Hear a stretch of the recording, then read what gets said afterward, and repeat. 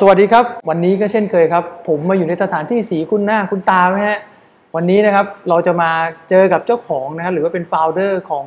สลัดชื่อดังที่ดังบนโลกออนไลน์นะครับก็คือโจรสลัดนั่นเองนะครับวันนี้ผมอยู่กับน้องกล้องนะครับสวัสดีครับผมสวัสดีครับน้องกล้องเป็นเจ้าของนะครับเพจโจรสลัดตอนนี้คนตามเป็นล้านครับผมแล้วก็มีสาขาทั้งหมดกี่ที่นะฮะตอนนี้11ที่ครับเจอกันเมื่อ4 ปีที่แล้วนี่มีอยู่โอ้ตอนนั้น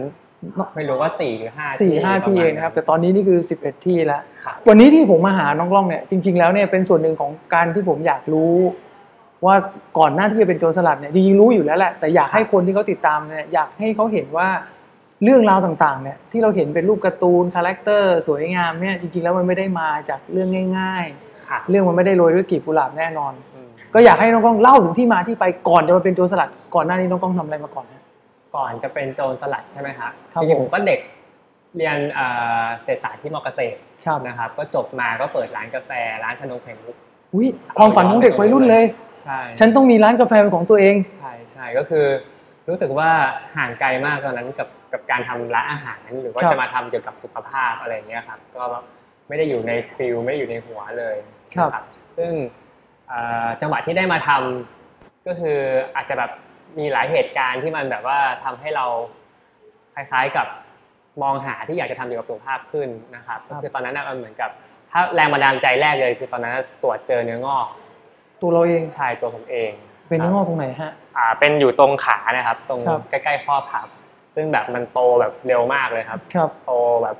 ไม่รู้ว่าโตตั้งแต่เมื่อไหร่แต่รู้ตัวอีกทีนึงก็คือแบบเกือบเท่าส้มลูกนึงอะไรคุณหมอไปตรวจทำCT สแกน MRI เสร็จปุ๊บก็แบบแนะนำให้รีบผ่าตัดเพราะว่ามันมีโอกาสจะแบบกลายพันธุ์เป็นมะเร็งอะไรเงี้ยครับตอนนั้นก็เลยแบบโอเคผ่าตัดเสร็จปุ๊บคุณหมอก็บอกโชคดีนะมันยังแบบไม่ได้เป็นมะเร็งแต่มีโอกาสที่มันจะงอกมาใหม่นะหมอก็ให้กำลังใจก็บอกว่ามันงอกมาใหม่ก็ไม่เป็นไรก็มาผ่าใหม่ไม่ต้องซีเรียสมากอะไรอย่างนี้ก็คือเราก็แบบโอเคเราก็ไม่มีใครอยากผ่าตัดบ่อยๆอะไรเงี้ยผมก็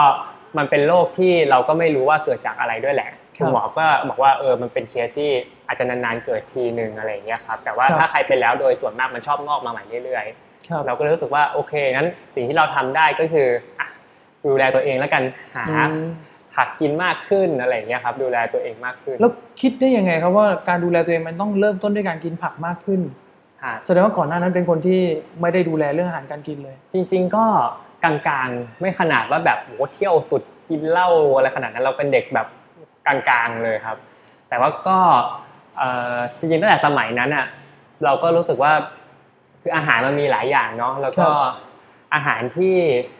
มันเขาเรียกว่าไงอ่ะทุกคนแบบเห็นตรงกันว่ากินแล้วแบบ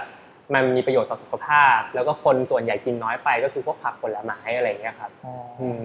หนึ่งเริ่มจากเพนพอยต์ใช่ผมขอถามย้อนไปอีกนิดนึงได้ไหมฮะ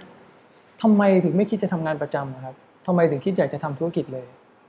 จริงๆถ้าย้อนไปตรงนั้นน่าจะเป็นว่าอาจจะที่บ้านทำธุรกิจมาตลอดเลยฮะคุณแม่นี่ก็คือทำมาตั้งแต่เราจำความได้ก็ทำธุรกิจเลยแล้วที่บ้านก็จะมีความแบบขึ้นลงเหมือนรถไฟเหาะมากวันดีคืนดีก็แบบโอ้รู้สึกเป็นลูกคนรวยธุรกิจดีทำบ้านจัดสรรขายได้เยอะแยะสักพักเจอ40ก็แบบตกลงมาแบบโอ้โหเป็นหนี้เป็น100 ล้านอะไรอย่างเงี้ยครับแล้วก็ไปขายนู่นนี่นั่นก็แบบดีขึ้นมาใหม่แล้วก็ลงใหม่อะไรอย่างเงี้ยคือแบบรู้สึกว่าที่บ้านก็ทำธุรกิจมาโดยตลอดแล้วก็จนจุดที่แบบขณะที่เรากำลังจบตอนนั้นเนี่ยก็คือที่บ้านก็แบบเป็นช่วงที่เริ่มมีปัญหาอีกรอบนึงอะไรอย่างเงี้ยครับซึ่งก็แบบมีหนี้เป็นแบบโหหลักเป็น100 ล้านเลยในตอนนั้นซึ่งเราก็รู้สึกว่าเราอาจจะแบบไม่ได้มีต้นทุนเหมือนเด็กทั่วไปที่เขาจะเหมือนกับว่าสามารถไปแบบใช้ชีวิตอะไรได้ขนาดนั้นก็เลยรู้สึกว่าถ้าทำธุรกิจน่าจะแบบเร็วกว่าถ้าสมมติว่าทำงานประจำไปเรียนรู้นู่นนี่นั่นแบบเมื่อก่อนเขาจะบอกว่าทำงานประจำก่อนสัก5 ปี10 ปีแล้วค่อยออกมาทำธุรกิจอะไรอย่างเงี้ยรู้สึกว่า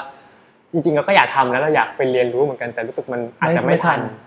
ถ้ามองมุมนี้นะอย่าเข้าใจผิดนะครับก็คือบริบทของแต่ละคนไม่เหมือนกันเนาะน้องเขาผ่านธุรกิจของครอบครัวเห็นไซเคิลขึ้นลงมามีประสบการณ์มาแล้ว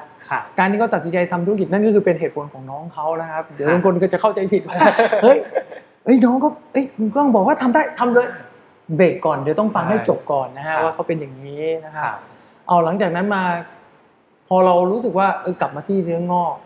พอหลังจากผ่าเสร็จเรียบร้อยตอนนี้ก็ปกติแล้วใช่ไหมครับก็ปกติแต่ว่าก็คือมีสิ่งหนึ่งที่อยากทำมากก็คือเราก็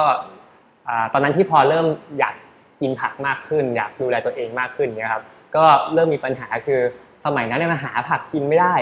มาอีกแล้วอยากกินของดีไม่มีให้กินใช่ถ้าย้อนไปประมาณแบบ7 ปีที่แล้วครับก่อนที่แบบเราจะมาทำอะไรพวกนี้คือมันหาไม่ได้จริงๆครับร้านที่มันจะแบบขายผักขายอะไรอย่างเงี้ยขายสลัดขายอะไรเงี้ยมันน้อยมากในกรุงเทพถ้ามีก็เป็นแบบผู้ขายแพงๆไปเลยอย่างเงี้ยครับเราก็รู้สึกว่าเราคนหนึ่งหาไม่ได้น่าจะมีคนที่เขาอยากกินเหมือนกับเราแล้วเขาก็หาไม่ได้เหมือนกันอะไรครับก็เลยเป็นแรงบันดาลใจตอนนั้นที่แบบเริ่มมองหาว่าเราจะทำธุรกิจเกี่ยวกับผักสลัดเกี่ยวกับอาหารสุขภาพได้ยังไงบ้างแต่ก็ยังไม่ได้เลยทันทีในตอนนั้นนะเพราะเราทำอาหารไม่เป็นแล้วถึงจุดหนึ่งที่ตัดสินใจทำเนี่ยมันมาได้ยังไงในเมื่อทำอาหารก็ไม่เป็นแต่รู้แล้วว่าเราเอาตัวเราเป็นหลักคือเพนของเราก็คือเราอยากกินผักดีๆและ7 ปีที่แล้วเนี่ยกระแสสุขภาพถือว่ายังไม่มานะยังไม่มาใช่แต่เราอยากละใช่แล้วเราก็คิดต่อว่ามันน่าจะมีเพื่อนที่อยากเหมือนกับเราใช่เรากำลังจะเปลี่ยนสิ่งที่เราอยากมาเป็นธุรกิจเนี่ยไอกระบวนการนี้มันเกิดขึ้นได้ยังไงฮะตอนนั้นผมว่ามันเป็นจังหวะที่พอเราอยากทำแล้วเราก็จะมองหาโอกาสมากขึ้นนะครับคือได้ยินอะไรนี่ก็จะไปดูแบบมีอะไรที่รู้สึกว่าดีๆแล้วก็จะเข้าไปแบบศึกษาอะไรอย่างเงี้ยฮะซึ่งตอนนั้นก็ดูมาหลายอันเหมือนกันจนจังหวะที่ตอนนั้นก็คือมีแฟนจีบกันอยู่แล้วเขาก็เป็นแฟนกันแล้วเขาก็ไปเรียนต่อที่ต่างประเทศก็คือตอนนั้นแฟนก็ไปเรียนต่อตั้งใจจะไปเรียนต่อโทที่ออสเตรเลียอย่างเงี้ยครับแล้วเขาก็มีญาติก็คือน้าเขาเนี่ยเป็นผู้หญิงไปแต่งงานกับชาวออสเตรเลียที่นู่นก็คือไปอยู่บ้านที่นู่นเลยครับก็แฟนก็เลยไปเตรียมเรียนต่อก็ไปอยู่บ้านกับญาตินะครับก็คือน้าเขยน้าของแฟนก็คือชื่อน้าไก่น้าเขยก็คือชื่อว่าน้าโจนก็คือลุงโจนเองใช่แฟนก็เลยแบบไปอยู่บ้านญาติแล้วก็เรียนต่อที่ออสเตรเลียอะไรเงี้ยครับก็ในช่วงนั้นเราก็โทรศัพท์คุยกันอะไรเงี้ยแฟนก็เล่าให้ฟังว่าตอนเนี้ยกระแสเรื่องแบบร้านสลัดที่ออสเตรเลียมันกำลังบูมมากเลยนะจะมีร้านสลัดแบบเต็มไปหมดแล้วก็คนต่อแถวเยอะมากอะไรเงี้ยครับแล้วก็แฟนก็เล่าให้ฟังอีกว่าน้าโจนเนี่ยก็ชอบทำสลัดให้กินที่บ้านอะไรเงี้ยเราก็เลยรู้สึกมันก็สลัดก็ดูแบบว่าเจ๋งดีเพราะว่าเราเนี่ยทำอาหารไม่ได้เก่งใช่ไหมครับแต่ว่าถ้าเราทำเป็นสลัดเงี้ยเราคุมมาตรฐานได้ที่เดียวเราก็ส่งไปที่สาขาได้ไม่ต้องแบบง้อเชฟไม่ต้องอะไรอย่างเงี้ยครับอันนั้นคิดยังไม่มีธุรกิจเลยนะแค่คิดปุ๊บปิ้งแวบแล้วก็คิดอย่างนี้เลยเหรอใช่ตอนนั้นแล้วก็เลยแบบตัดสินใจลองบินไปที่ออสเตรเลียดูว่าเป็นยังไงไปดูตลาดอะไรเงี้ยครับแล้วไปดูตลาดแล้วเป็นไงบ้างฮะผมก็เห็นโอกาสก็คือแบบมันมีร้านเยอะจริงๆแล้วร้านแต่ละร้านก็แบบขายดีหมดอะไรเงี้ยครับแล้วก็ไปเห็นได้ไปชิมน้ำสลัดของน้าโจนด้วยแล้วก็อันนี้อร่อยจริงนะครับเพราะว่ามันเหมือนกับมันเป็นสลัดที่มันมีความเป็นไทยด้วยครับอย่างนักไก่ลูกเขาก็ชอบทำอาหารไทยกินอาหารแบบแซ่บๆรสไทยๆอยู่แล้วอย่างเงี้ยมันก็ไม่ได้แบบสลัดที่มันไปแบบเป็นฝรั่งจ๋าเลี่ยนจ๋าอย่างเงี้ยเราก็เลยคิดว่ามันน่าจะเอามาทำอะไรก่อนจะเปิดธุรกิจนะวันนั้นเนี่ยเคยคิดไหมครับว่าเนื่องจากต้องยอมรับก่อนว่าเมื่อ7 ปีที่แล้วเนี่ยคนไทยเนี่ยถ้าเอาแบบสลัดมาขายจริงๆโจรสลัดน่าจะเป็นเจ้าแรกๆนะแล้วการยอมรับเนี่ยผมว่ามันต้องตั้งคำถามมากเลยว่าคนไทยไม่ได้กินสลัดโดยเป็นเนเจอร์เนาะคิดอะไรอยู่ตอนนั้นถึงกล้านำเสนอสิ่งเหล่านี้ในตลาดที่มันเป็นตลาดใหม่เลยคือถ้าเอาจริงๆเลยตอนนั้นอาจจะเป็นเพราะว่าประสบการณ์ยังไม่ได้เยอะมากเลยไม่ได้คิดมากบางทีมันก็ดีเหมือนกันนะถ้าคิดมากมันไม่ได้ทำเลยใช่คือสมัยนั้นมันไม่ได้มีรายการ SME รายการแบบพอดแคสต์ดีๆเหมือนตอนนี้ที่เราจะแบบได้ศึกษาเยอะแยะอะไรเงี้ยครับตอนนั้นมันคือถ้าดูรายการสมัยนั้นนะก็จะอารมณ์แบบเฮ้ยคนนี้สู้ชีวิตทำอันนี้แล้วก็ปังแล้วก็ได้อย่างเงี้ยมันจะเป็นแบบแนวคิดประมาณนั้นเนี่ยซึ่งเราก็แบบตอนนั้นแบงค์ไม่มีอะไรเลยแต่เห็นโอกาสแล้วรู้สึกเฮ้ยเราทำได้เว้ยเราต้องแบบคว้าโอกาสนี้ก่อนทำก่อนอะไรเงี้ยคือตอนนั้นเอาจริงคิดแค่ตรงนั้นเลยครับเป็นเพราะว่าด้วยเป็นเด็กด้วยไหมครับเลยไม่กลัวว่ามันจะมีอะไรที่ผิดพลาดแล้วช่างมันเถอะอะไรอย่างเงี้ยด้วยครับแล้วก็อย่างธุรกิจแรกที่ทำร้านชานมไข่มุกร้านกาแฟตอนนั้นที่ทำเนี่ยมันก็เริ่มดาวลงแล้วอะไรเงี้ยมันก็เหมือนกับตอนนั้นคว้าอะไรได้ก็เหมือนกับอยากรีบคว้าไว้ก่อนด้วยเหมือนชีวิตน้องนี่อะไรที่มันเริ่มเหมือนตัวเองต้องอยู่เฉยไม่ได้กับ การทำอะไรเลยเนี่ยต้องผลักดันตัวเองเพื่อจะทำไปข้างหน้าตลอดเวลาครับมันก็มีจังหวะของมันครับก็ไม่ค่อยอยากจะต้องเหนื่อยตลอดนะ ถ้ามีอะไรที่ทำได้แล้วมันแบบอยู่เป็นระบบได้ก็โอเคเมื่อกี้เขาพูดแล้วเนาะเป็นระบบแล้วผมสนใจตรงนี้ว่าแนวคิดเขาเมื่อ7 ปีที่แล้วเนี่ยก่อนที่เขาจะลงมือทำถึงแม้ว่าจะดูบุ่มบ่ามลุยแบบไม่ได้คิดอะไรให้รอบคอบแต่จริงๆแล้วไม่ใช่นะครับเพราะตะกี้ที่น้องก้องพูดก็คือมีการคิดไปดูแล้วชิมแล้วก็กลับมาคิดอีกว่าเฮ้ยสลัดมันไม่ได้ยากถ้าเราคุมการผลิตได้คุมน้ำสลัดได้การที่กระจายเนี่ยรสชาติน่าจะเป็นมาตรฐานได้ใช่คือเราเป็นเอาจริงๆผมอาจจะเป็นคนคิดเยอะแต่ไม่ได้คิดมากคือเราคิดเยอะแต่ไม่ได้คิดมากคือเราเยอะที่สุดเท่าที่ตอนนั้นคิดได้ครับหัวสมองณตอนนั้นเนี่ยมันคิดอะไรได้อะมันได้แค่นั้นแหละแต่เราไม่คิดมากเกินไปจนแบบโอ๊ยแล้วถ้าแบบนั้นแล้วเราจะยังไงแล้วเอามาแบบทำให้ตัวเองไม่กล้าทำอะไรใช่คือยอมที่จะคิดเพื่อจะลงมือทำดีกว่าคิดไปเรื่อยๆแล้วมันไม่ได้ทำสักทีเนาะใช่ครับแล้วสาขาแรกเปิดจามจุรีสแควร์ครับเป็นไงฮะก็ปังเลยไหมเปิดปึ้มโอ้ตอนนั้นผมว่าเปิดแล้วปังเลยก็คือว่าด้วยความที่เราก็กังวลแหละว่าเฮ้ยสลัดกับคนไทยเนี่ยมันใหม่นะในร้านกรุงจะเปิดมาร้านนึงในกรุงเทพแล้วขายสลัดอย่างเดียวเนี่ยตอนนั้นมันไม่มีเลยอย่างเงี้ยครับก็เลยแบบว่าคล้ายๆกับทำโปรให้แรงๆหน่อยเพราะเราก็มั่นใจว่าน้ำสลัดของเราเนี่ยแบบมันทำมาปรับสูตรต่างๆให้รสชาติมันถูกปากคนไทยละมันมีน้ำซีฟู้ดเริ่มมีน้ำแบบกะเพราน้ำนู่นนี่นั่นที่มันแบบตัวท็อปนะวันนั้นน้ำสลัดอะไรที่ขายดีสุดตอนนั้นขายดีสุดก็ซีฟู้ดโอเคครับซึ่งสมัยนั้นก็จะยังไม่ค่อยมีคนทำเลยครับแต่สมัยนี้มีเยอะละก็ต้องยอมรับว่าโจรสลัดนะครับเป็นคนสร้างมาตรฐานของคลีนฟู้ดในแนวสลัดมาเป็นเจ้าแรกๆและแน่นอนคนไทยก็ต้องมีคนที่เอาเราเป็นแรงบันดาลใจใช่ไหมผลิตตามมากลับไปที่สาขาแรกปุ๊บผลตอบรับเป็นยังไงฮะก็ตอนแรกก็ทำโปรแรงมากเลยฮะโปรก็คือแบบผมก็มีกล่องนึงใส่ลูกปิงปองไป10 ลูก5 ลูกเขียนว่าจ่ายอีก5 ลูกเขียนว่าฟรีก็คือแบบคนซื้อมาจิบเลยใช่ก็คือผมว่าลูกคนซื้อมาซื้อสมมติ100 บาทปุ๊บเราก็เก็บเงิน100 บาทแล้วเขาหยิบปิงปองมาได้ฟรีก็หยิบเงินคืนไปเดี๋ยวต้องฟังก่อนนะครับยุคนั้น7 ปีที่แล้วไม่มีออนไลน์เนาะนั่นหมายความว่าคนที่จะซื้อสลัดโจรสลัดยุคแรกต้องไปซื้อที่จามจุรีสแควร์ใช่ซึ่งตอนนั้นบอกเลยว่าเป็นโปรเส้นคิดมากนะครับแต่ว่าเราอยากให้คนได้ลองอะไรอย่างเงี้ยครับก็จัด3 วันอะไรอย่างเงี้ยครับโอ้โหแถวยาวมากตั้งแต่แบบวันแรกเลยครับต้องบอกว่าจามจุรีสแควร์ตรงนั้นอ่ะมันเป็นพื้นที่ปิดอาจจะโชคดีนิดนึงเวลาเราทำโปรอย่างเงี้ยครับลูกค้าได้ชิมเนี่ยมันก็คือคนที่มันมีตึก D-Tag นักศึกษาของจุฬาอะไรอย่างเงี้ยครับซึ่งก็คนที่ได้ชิมเนี่ยเขาคืออยู่ในแวกนั้นเขาต้องมาเรียนต้องมาอะไรอย่างเงี้ยครับก็เหมือนกับเราเหมือนกับทำเป็นงบการตลาดให้เขาได้ชิมฟรีอะไรอย่างเงี้ยแต่ก็ไม่ฟรีเท่าไหร่นะก็ยังมีลุ้นว่าอย่างน้อยเราก็ยังได้ตังค์จากเขาไม่ได้มาแจกสลัดอย่างเดียวใช่ไหมครับใช่ใช่ซึ่งก็โปรแรงแล้วก็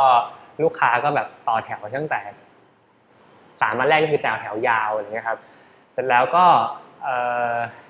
วันที่4โอเคไม่มีโปรแล้วลูกค้าก็หายไปเยอะนะครับแต่เราก็เฮ้ยมันมีคนเก่าๆเราจำหน้าได้นั่นคือขายเองหมดอะไรเองหมดนะโอ้นี่ดูนะครับการเป็นเจ้าของธุรกิจเนี่ยไม่ใช่ว่าจ้างคนมาขายแทนเราเนาะไอเดียเราดีแล้วเราก็ต้องพิสูจน์ไอเดียเราด้วยตัวเราเองด้วยใช่ยิ่งแบบร้านแรกๆนี่ผมว่าสำคัญมากเลยต้องทำเองต้องไปลองทุกอย่างเลยครับจริงๆแล้วเหตุผลไม่มีเงินจ้างลูกน้องว่ะด้วยหาคนโคตรยากครับหาคนยากมากครับก็ทำเองแล้วก็แบบจำหน้าลูกค้าได้คนนี้ตอนนั้นมาวันที่2วันที่4มาใหม่คนนี้วันแรกมาวันที่5มาใหม่มันค่อยๆแบบเหมือนกับมีการลูกค้าซื้อซ้ำกลับมาเรื่อยๆอะไรเงี้ยครับเราก็รู้สึกว่าเฮ้ยเรามาถูกทางว่ะโปรดักต์น่าจะไปได้อะไรเงี้ยครับแล้วก็เนี่ยครับลูกค้าก็เริ่มซื้อซ้ำมาเรื่อยๆจนแบบวันที่พอมาถึงเดือนที่2เดือนที่3ครับไม่มีโปรแล้วนะแต่ลูกค้าเนี่ยคิวยาวเหมือนเดือนวัน2 วันแรกเลยที่จัดโปรเลย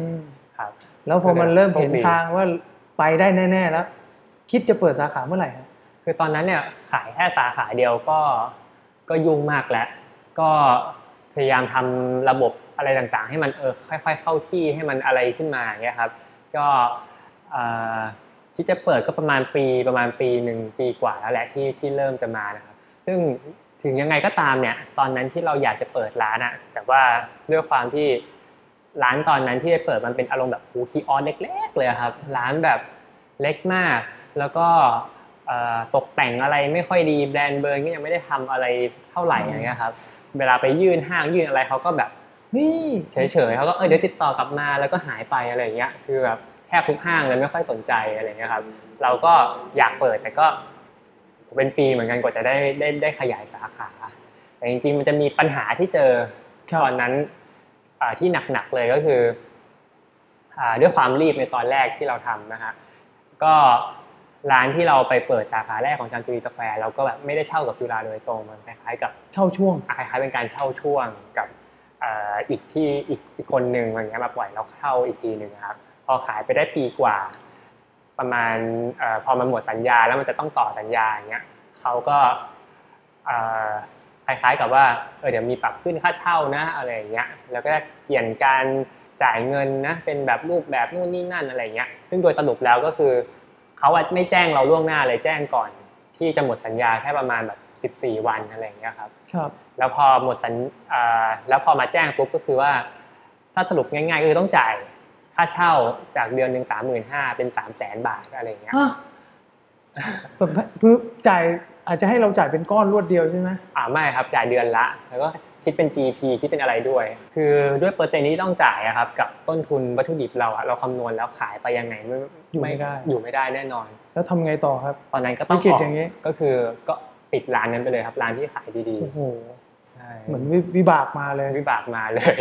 แล้วไปรีเซ็ตตัวเองกลับมาได้ยังไงฮะถ้าอย่างนี้ปิดไปแล้วเนี่ยตอนนั้นผมว่าสิ่งที่ทำให้รีเซ็ตได้ก็น่าจะเป็นหนึ่งผมว่ามีทีมงานมีพนักงานที่แบบเราก็ยังเป็นห่วงเขาจะต้องเลี้ยงดูเขาอะไรอย่างเงี้ยเราก็ต้องจ่ายเงินเดือนต้องอะไรเขาต่อไปอย่างเงี้ยครับแล้วก็อย่างที่สองก็คือรู้สึกว่าเฮ้ยมันแบบมันเสียดายอะธุรกิจที่เราสร้างมามันเป็นมีโมเดลมีอะไรต่างๆที่ผมว่ามันไม่ได้ว่าจะทำโมเดลธุรกิจมาแล้วมันจะขายดีได้เลยอย่างเงี้ยเราอุตส่าห์ฟันฝ่ามาตั้งแต่ตอนแรกอะไรเงี้ยครับเหมือนลูกชายเราเนาะคลอดมาแล้วอยู่ดีๆแล้วอยู่ดีๆมีร้านใหม่มาเปิดแทนเราขายเหมือนเราเป๊ะเลยนะอาจจะมีความแค้นผสมเล็กน้อยแล้วเราก็แบบรู้สึกว่าเราอยากจะทำร้านโจรสลัดขึ้นมาใหม่อยากจะทำแบรนด์โจรสลัดขึ้นมาใหม่โดยที่แบบถ้าไม่อยากจะเจอปัญหาเดิมปัญหาเดิมๆแย่ๆอย่างเงี้ยต้องทำยังไงบ้างแล้วปัญหาที่เราเจออยู่มันคืออะไรอย่างเงี้ยครับซึ่งตอนนั้นก็เลยวิเคราะห์มาได้ประเด็นใหญ่ๆเลยก็น่าจะเป็นเรื่องเกี่ยวกับตอนนั้นเราขายสลัดจริงๆแต่ว่าคนนะไม่ได้สนใจแบรนด์โจรสลัดขนาดนั้นครับคือเราขายโปรดักต์แต่เราไม่ได้ขายแบรนด์ไปด้วยอะไรอย่างเงี้ยครับแต่แบรนด์นี้ชื่อโจรสลัดตั้งแต่ Day 1ใช่ตั้งแต่ Day 1โจรสลัดมันพ้องเสียงก็คือเป็นโจรสลัดไพเรตทันทีเนาะใช่แต่จริงๆก็คือโจรสลัดของลุงโจรนั่นเองก็คือคนที่สอนเราทำน้ำสลัดคนแรกอะไรอย่างเงี้ยครับแต่ตอนนั้นไม่ได้สร้างแบรนด์ไม่ได้สร้างแบรนด์สร้างธุรกิจใช่ก็คือชื่อมันเก๋ดีแต่ตั้งกล้องสลัดก็คงขายไม่ได้อะไรอย่างเงี้ยกล้องสลัดเอาชื่อคนสอนทำน้ำสลัดดีกว่าดูแบบเก๋ๆดีอะไรอย่างเงี้ยครับแล้วพลิกเกมยังไงฮะรอบนี้ตอนนั้นก็เริ่มต้นก็คล้ายๆกับโอเคเริ่มทำแบรนด์ใหม่เลยครับเริ่มแบบกำหนด DNA ของแบรนด์ใหม่โจรสลัดเราจะเป็นยังไงเหมือนกับกำหนดให้ทำเองเหรอฮะหรือมีใครสอนป่ะครับก็หลังจากตอนนั้นมันก็เคว้งคว้างเราก็แบบไปหาเรียนเกี่ยวกับคอร์สทำแบรนดิ้งนู่นนี่นั่นคอร์สไหนเรียนหมดนะครับอ่านออนไลน์อะไรเงี้ยอ่านหมดอะไรอย่างเงี้ยครับก็เลยเริ่มทำแบรนด์ใหม่แล้วก็มีปรับโลโก้ใหม่เน้นโจรให้มันใหญ่ขึ้นอะไรเงี้ยสลัดเล็กลงหน่อยเพราะคนตอนแรกถ้าเป็นโลโก้แรกเลยโจรมันจะเล็กแล้วสลัดใหญ่ๆอะไรเงี้ยคนก็จำได้แต่ร้านสลัดอ่านตัวโจรก็อ่านไม่ออกอะไรเงี้ยครับก็แบบมีทำแบรนด์ใหม่ตัวลุงโจรตัวนี้ก็มีการออกแบบใหม่ด้วยอะไรเงี้ยครับให้มันแบบง่ายขึ้นแบบดูแล้วแบบสบายตาลายเส้นอะไรให้มันแบบเฟรนลี่มากขึ้นอะไรเงี้ยครับ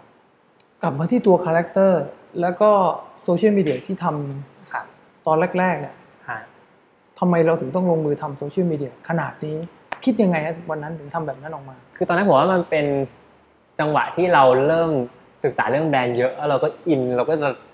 ตื่นเต้นกับการศึกษาเรื่องนี้เนาะแล้วก็ไปเจอประโยคนึงเขาบอกว่าแบรนด์ที่จะแบบยั่งยืนได้ในอนาคตมันคือแบรนด์ที่ยิ่งที่แบบช่วยเหลือคนได้มากๆอะไรอย่างเงี้ยครับ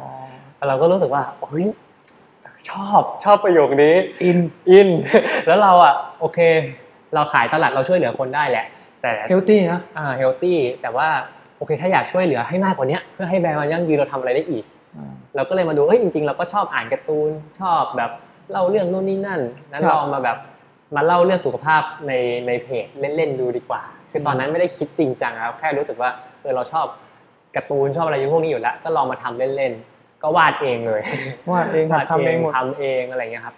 ข้อมูลต่างๆก็ถามเพื่อนที่เป็นหมอถามเพื่อนที่เป็นนักโภชนาการอะไรเงี้ยแล้วก็ทำเองหมดเลยการ์ตูนตอนแรกก็70 กว่าหน้าอะไรครับโพสต์ไปสมัยนั้นมันแบบการ์ตูนอัลบั้มมันกำลังมาอะไรเงี้ยกูโพสต์เสร็จปุ๊บแม่งคนชอบเยอะก็แชร์กันเยอะอะไรเงี้ยก็จริงๆทำเหนื่อยมากเพราะว่าไม่ได้จบกราฟิกดีไซน์ไม่ได้จบอะไรนะฮะคืออีลัสนี่ก็คือไปเรียนเอาแบบว่าดู YouTube ดูนู่นนี่นั่นคือแบบกำลังจะบอกว่ามันเป็นคาแรคเตอร์ที่คนอายุรุ่นเจเนอเรชันนี้ควรจะต้องมีกันเยอะๆนะความอยากแต่ไม่ใช่อยากแล้วปล่อยทิ้งไปอยากแล้วต้องพยายามไปเติมเต็มในสิ่งที่เราขาดแล้วก็ลองทำดู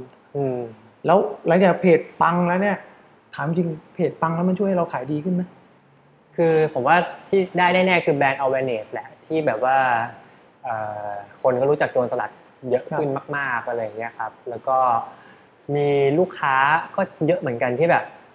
มากินเพราะว่ารู้จักเพจเราอะไรอย่างเงี้ยครับซึ่งเราก็เพิ่งมาทำสำรวจตอนหลังๆแหละแบบเป็น QR code ที่แบบรู้จักสมมติว่าเขาเรียกว่าไงมาซื้อที่ร้านแล้วก็มีรีวิวแบบว่าให้คะแนนเท่าไหร่แล้วรู้จักเราจากไหนอะไรเงี้ยก็มีหลายเปอร์เซ็นต์เหมือนกันที่มากินเพราะว่าจากเพจอะไรเงี้ยแต่อย่างที่น้องก้องบอกก็คือตอนเปิดเพจแล้วก็ทำเขาเรียกว่าคอนเทนต์แบบนี้คอนเทนต์เพื่อประโยชน์ของคนตามเนี่ยคือผมเห็นมาตลอดนะไม่ได้ขายแต่อันไหนจะขายก็คือขายตรงๆเลยใช่ทำไมถึงต้องแยกขนาดนี้ครับว่าถ้าจะขายฉันก็จะขายเลย